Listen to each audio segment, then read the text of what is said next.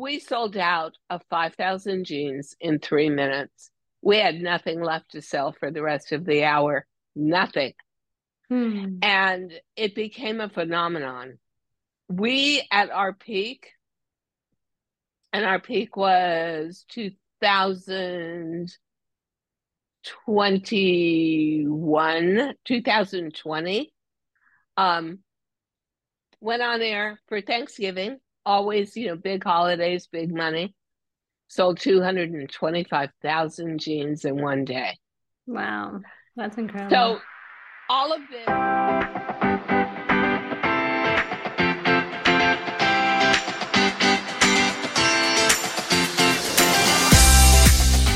Hello, Empower Nation. Welcome to Empower Her Money podcast. I am your host, Angela Duncan, speaker, best-selling author, serial entrepreneur, and we are talking all things money and business. Today's episode is sponsored by freemoneytipsbook.com. Go get your free ebook, 7 Steps to Get You Started on Your Financial Journey. Today's episode, I am interviewing Diane Gilman, and what a story she has. And she's going to give you some tips on how to create a marketplace for your product. Hello, Diane, Queen of Jeans. Welcome to Empower Her Money podcast. How are you?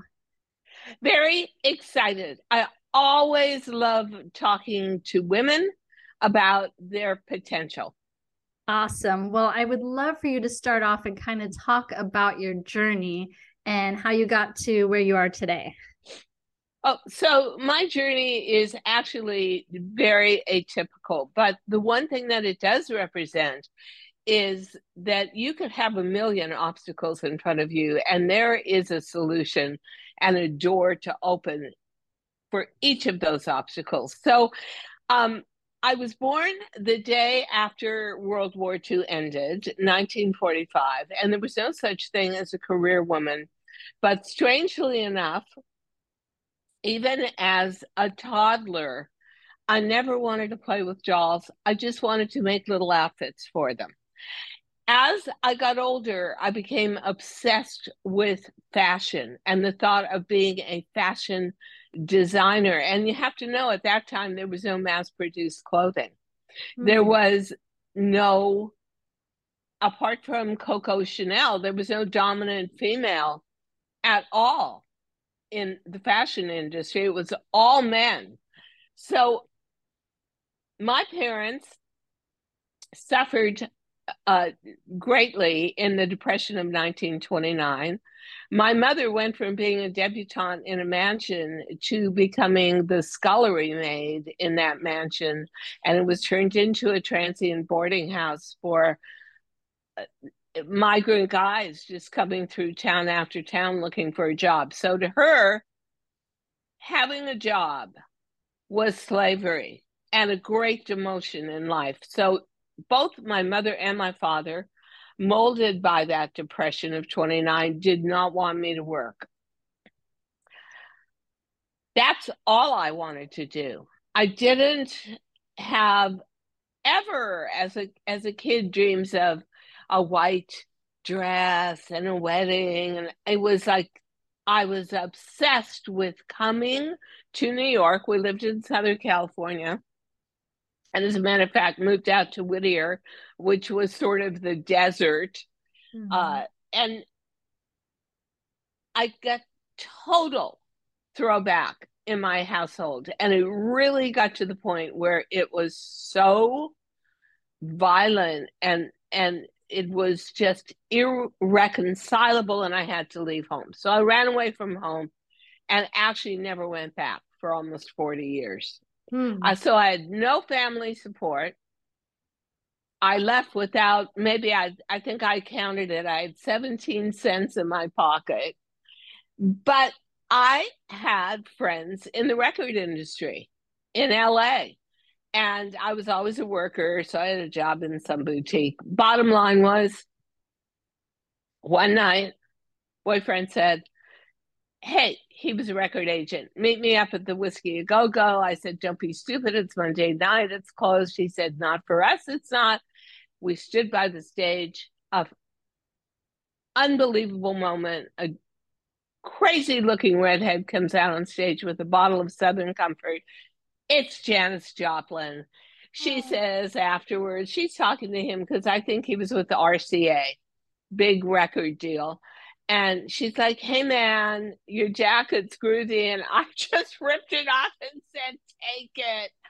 I became the expert at hand painting, jeweling, slashing, patching, piecing together great denim jackets with, weeks worth of labor in them. And it was never for money. It was always just for the love of the craft, and you get backstage passes. And so I lived that life and I loved it until one day I woke up and I was about 26. I had followed the music scene up to San Francisco, lived next door to the Jefferson Airplane Mansion, one gigantic, never ending party. And I said, you're getting a little old for this. I think you better do something profound. Make a decision. Are you going to be a true professional or not? And I thought, yeah. And I knew one person in New York, and I had just enough money for an airline ticket, and I did it. And I came to New York, and every door was slammed in my face, because the irony is, and a lot of you may know this who are listening, talent is ethereal. Talent is ephemeral. You may have it, but unless it translates to dollar bills, you are not going to have anybody take you seriously. So no matter how many Garmentos I said, I'm really talented, I had no resume. I had no proof I could make money. I had no education in fashion because my parents refused, even though I had a 4-year scholarship to the Sorbonne, they refused to send me there. So, wow. Okay, so I get a job at night in Max's Kansas City. I meet Andy Warhol, I meet Mick Jagger, everybody's there, but that's not really helping me. And in the daytime, I go to work at Bloomingdale's, depressingly enough, in the old ladies' girdle and bullet bra department. It couldn't have been more humiliating. But one day, the fashion coordinator of Bloomingdale's came in to change around the department. I said, I'll help you. Hey, I've got a little line of clothing. Okay. I used to go home at night and make another pattern, do another bit of sewing, do some embroidery. And I made this little 7-piece collection. I got an appointment to show it to her. She went crazy. Bloomingdale's was truly at that time a store that believed in talent and put their beliefs into backing. So they ordered $100,000 worth, and I burst out in tears. And she said, like, oh my God, this woman's psychotic. Why are you crying? And I said, I don't have the money. I can't buy that much fabric. I can't pay for the labor. I thought you were going to order like $1,000 worth. And they forwarded me the money for everything. They backed me. Bloomingdale's backed me. And they also gave me a series of double trunk, 2-page, centerfold New York Times ads introducing Diane Gilman and all the windows of Bloomingdale's. So that was the first discovery and taste for success. Then, as I went on, I was given the opportunity to introduce washable silk to America. I think Diane von Furstenberg and I did it simultaneously. I was very good at painting, very good at creating my own prints.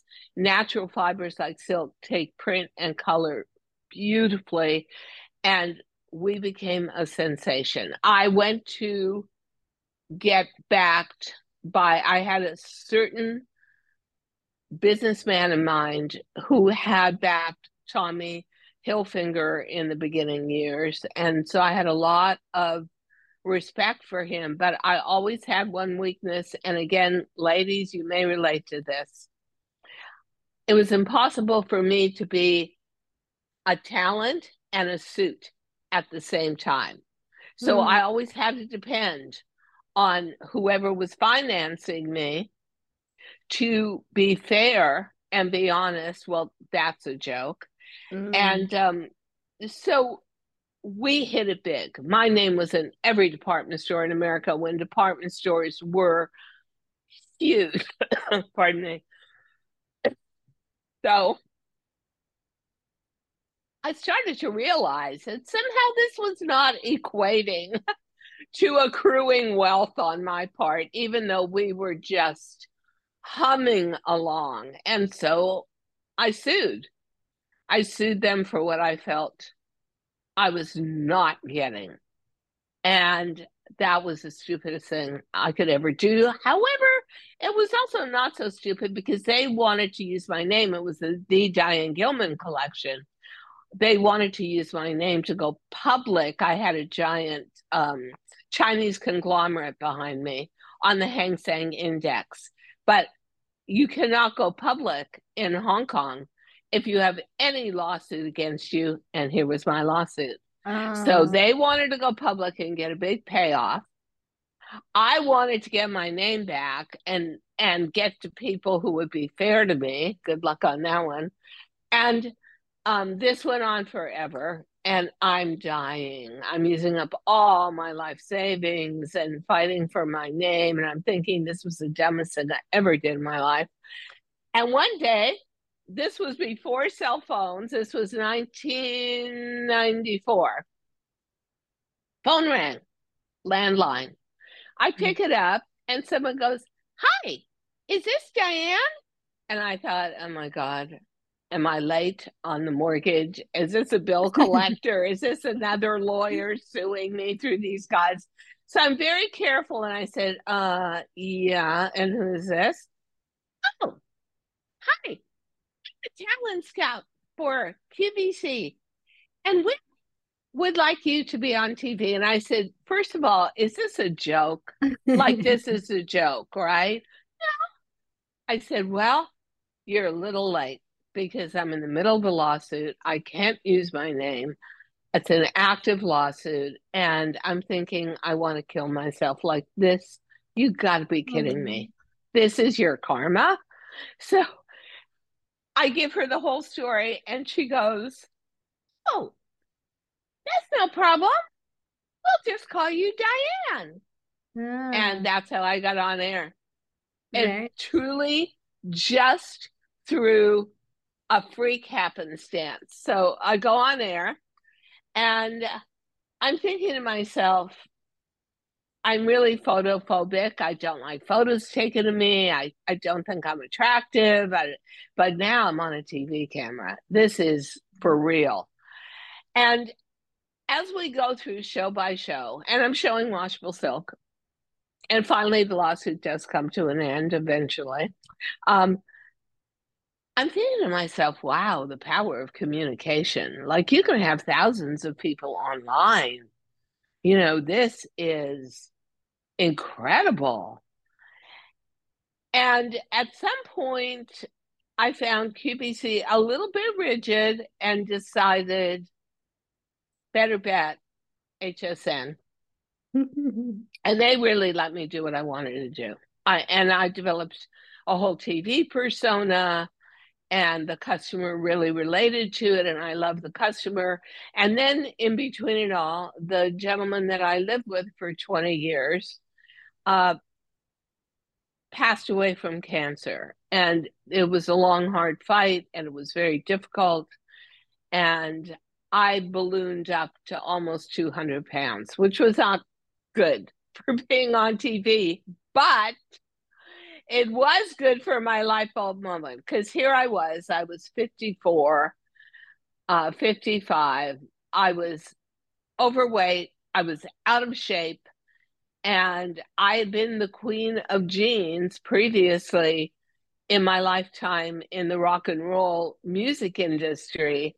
So the comfort I wanted from all of this was to not be viewed as an old lady. And what was the best way to do that? Wear a pair of jeans, but there was no jean that was ever going to fit my middle-aged overweight body. I eventually lost a good part of that weight, but didn't matter. I was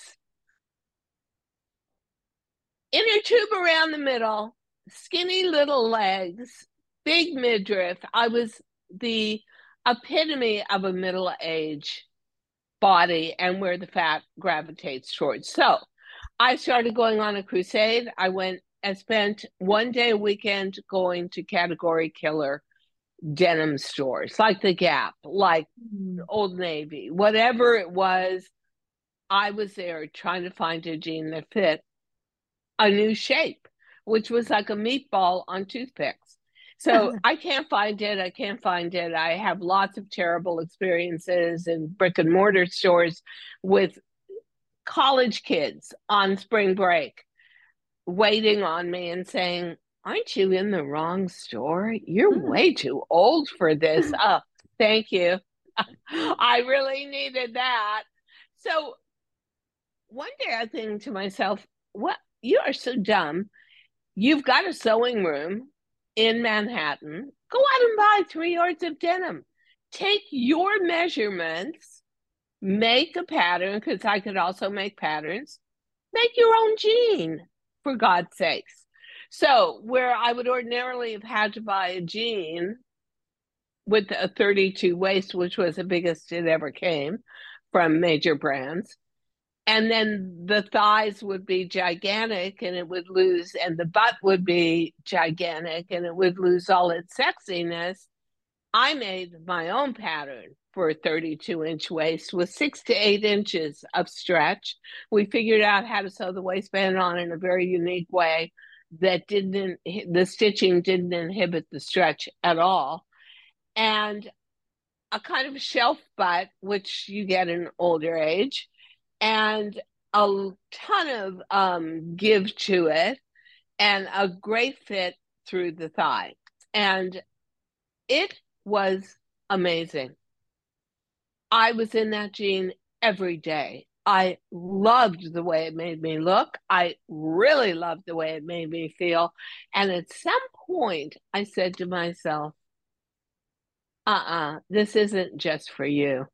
This is for every middle-aged woman who, pardon me, has gone through menopause and can't find anything to make her feel good or look sexy again. So we had just gotten a female CEO at HSN, brilliant Mindy Grossman, brilliant woman who had been one of the founding agents of Polo, Ralph Lauren, Status Jeans when that was a revelation. So she was there to build that brand. So I knew she understood denim. And I took a chance and I just laid it out to her. And I said, this is the age of your customer. Here's what they need. And they don't even know they need it because it doesn't exist. Give me a break. And please, please, please, just give me a break. I'll just take 1 hour on air. Let me prove to you that this is a phenomenal light bulb moment product. Yeah. And she did, except that it was a February morning at 5 a.m. Eastern Standard Time on a Sunday. So freezing cold, dark outside. Who the hell is going to be up watching at that point? And do you know, and I had a completely hostile to denim 3X host who swore she'd rather fall on a sword than ever try a jean on and refused to wear my product on air. And we were screaming at one another until the lights went on and suddenly, hi, everybody. We sold out of 5,000 jeans in 3 minutes. We had nothing left to sell for the rest of the hour. Nothing. And it became a phenomenon. We, at our peak, and our peak was 2020, went on air for Thanksgiving. Always, big holidays, big money. Sold 225,000 jeans in one day. Wow, that's incredible. So all of this is illogical. Fashion industry and entertainment industry are obsessed with youth. Yet I had my biggest moment at the age of 60 in a fashion industry that discards you by the time you're 45, unless you're an executive. So if you're a talent, you're not even in the game anymore. By the time it got around to me, I felt totally alone. Although I do want to say, as an aside, Coco Chanel did not invent the Chanel suit until she was 72 years old. Hmm. So that gave me a little bit of perspective. And the other thing was, the customer and the viewer for Teleretail, QVC, HSN, is a middle-aged customer with a median age of, I think, 55 or 57 years old. So I was once again in my element there. And they weren't perfect anymore, and they didn't have a fortune to spend on fashion. But I made them I gave a really emotional sell, and I could do that because I was wearing the jean every day of my life since I invented it. I knew how it made me feel. I knew how it interpreted to other people. I felt that I was treated as if I was smarter, hipper, more energetic, younger, and I related all of those feelings to the customer and made them the promise that that's what they would feel as well. And I was right, and they did. And it went to $100 million a year at retail brand, and it became a legend. And after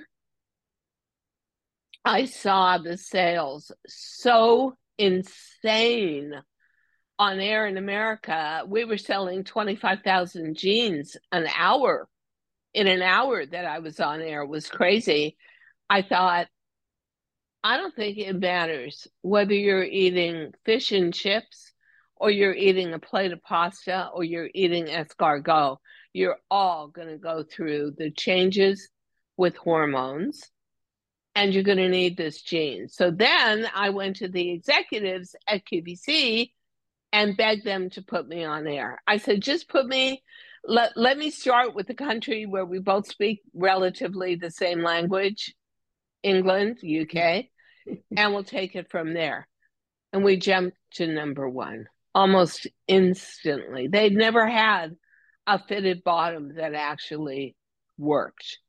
And then we took it to Italy out of Milan and Germany out of Dusseldorf. And we opened up Paris, France. Then we went to Toronto. So we did all of Canada. Then we went to Australia. And it just jumped to number one everywhere. And it became apparent that that need for forgiveness in a pant leg was so universal. So that's how I built my legacy. And I was on air for 30 years. I went through breast cancer from 2018. I was off for about 10 months. And then COVID hit and we couldn't be in the studio anymore. And we started doing shows remotely. And I thought, I could get really used to this. Like my refrigerator is 2 inches away from the camera. I can go straight from being on air to actually eating decent food and catching a nap on my sofa on a long day. So when they wanted us back in studio again, a lot had changed. And I had to ask myself a question, which was, do you still love doing this? And the answer was No. no. I Hmm. loved building it. I loved every leap. I loved making it international and I loved designing. But I felt, you can be in a medium for so long that it goes into its own form of decline. And that was teleretailing. So I thought, okay, well, you're 77 years old. I'm 78 now. Um, what are your skills? Because you don't want to retire. That word just terrified me.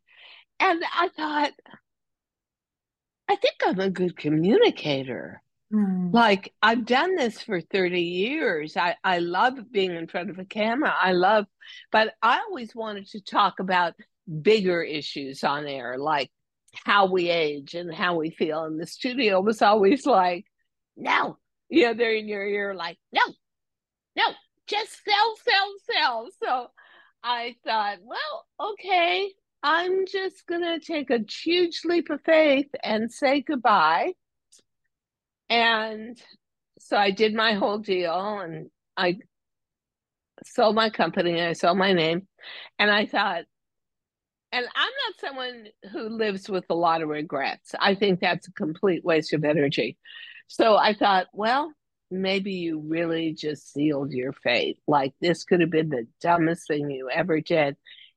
Within 5 weeks, I was offered my own weekly podcast. Nice. With people who would set it up, and I thought, okay, all right, I'll try this. And I had a co-host, but the poor guy, I wanted to talk about a lot of women's issues. That was obviously not totally appropriate for him, but I thank him because he really taught me how to do a podcast and the rhythm of it and the pace of it and the purpose of it. And so we started my podcast, which is called, and it is the title of my book, my second book, Too Young to Be Old, as in your brain, you will always, if you really live your life at its highest energy level and potential, you'll always be too young to be old. And so the first thing was, we were picked in the top, I don't know why, but there's like some service that rates you on YouTube. We were picked as the top 87 in the top 87 podcasts. And then we became top 27. And then about 2 weeks ago, we are now in the top 10. We're ranked in the top 10 for how to podcast for women over 55, how to live, how to see things, how to get opportunities. And I'm fascinated with my age group, but the thing that I found so incredible was half our audience is 25 to 49. Nobody looks forward to aging, but if people see someone doing it atypically and doing it right, it doesn't look so scary, and then they want to know how you did it. How did you do that? And I'm still doing it. So I'm just I guess my message is, you never know when your greatest success is going to come, and if you are not in it, you can't win it. And don't think it just may be one success in your life. Like, I now want to become the number one podcast for women over 55 who are looking for solutions. And so that's my new goal. And I think that is also about being always too young to be old. Set goals for yourself, but don't time yourself out.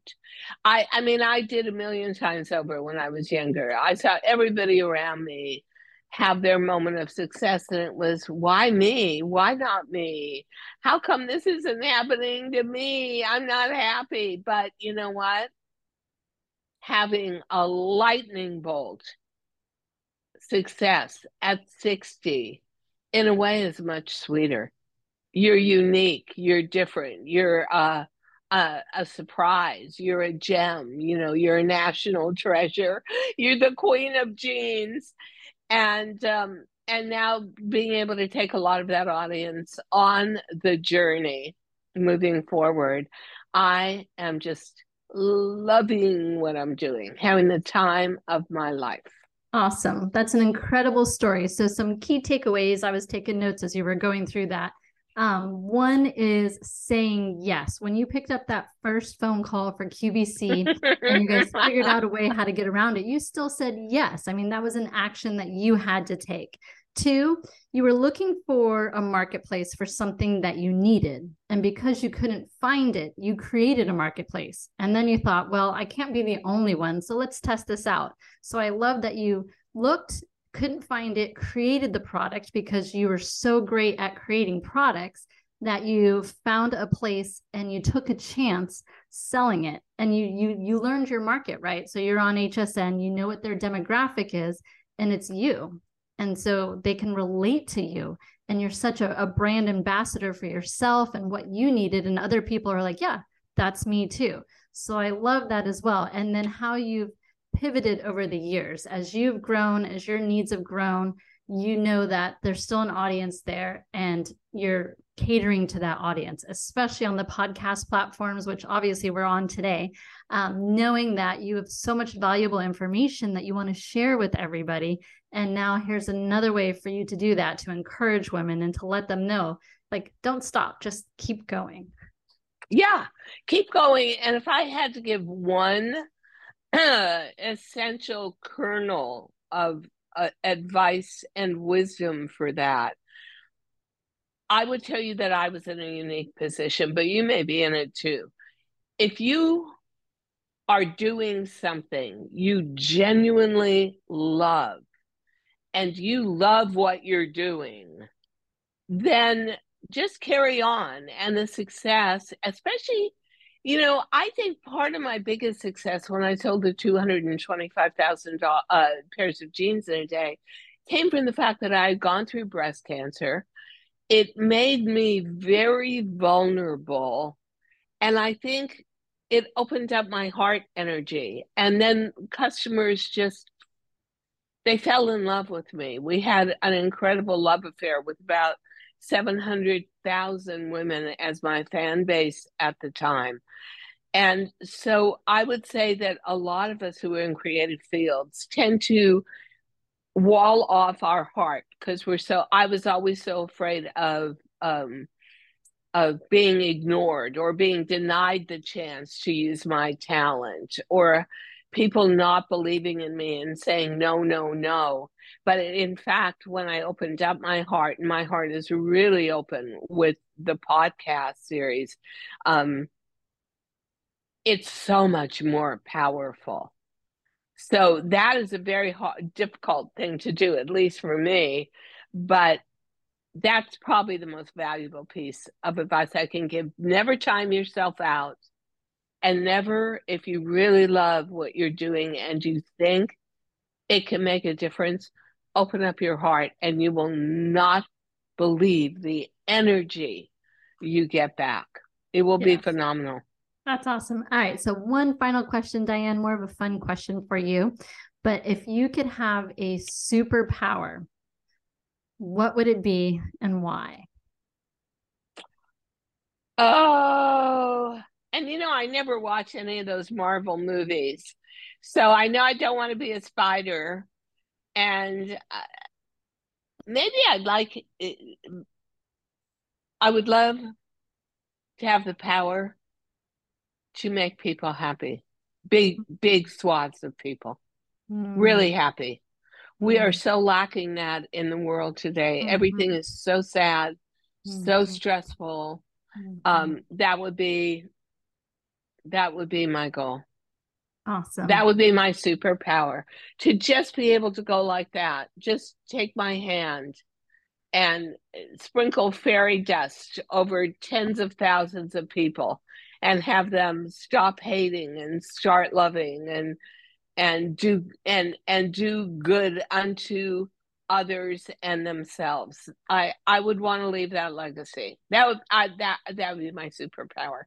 That's great. That Diane. and being able to eat 100,000 calories in a day and stay skinny. Okay, but I don't think that's a truly valid superpower. But it could be. Say it.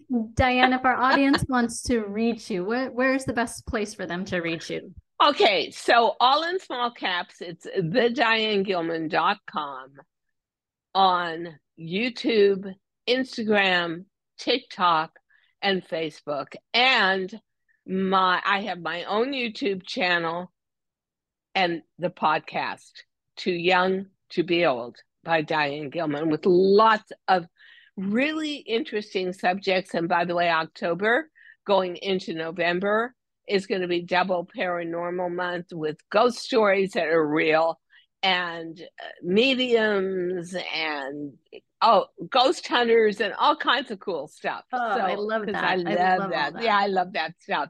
So thank you so much for this opportunity. Yes, thanks, Diana. Next time in New York, I'm definitely going to look you up so we can go out and do some ghost hunting. Okay, let's do it. I'm right. ready. Thank you. Bye. Bye. Bye. Thank you for tuning in to another episode of Empower Her Money podcast. Make sure you leave me a 5-star review, share this podcast, subscribe, and share the message.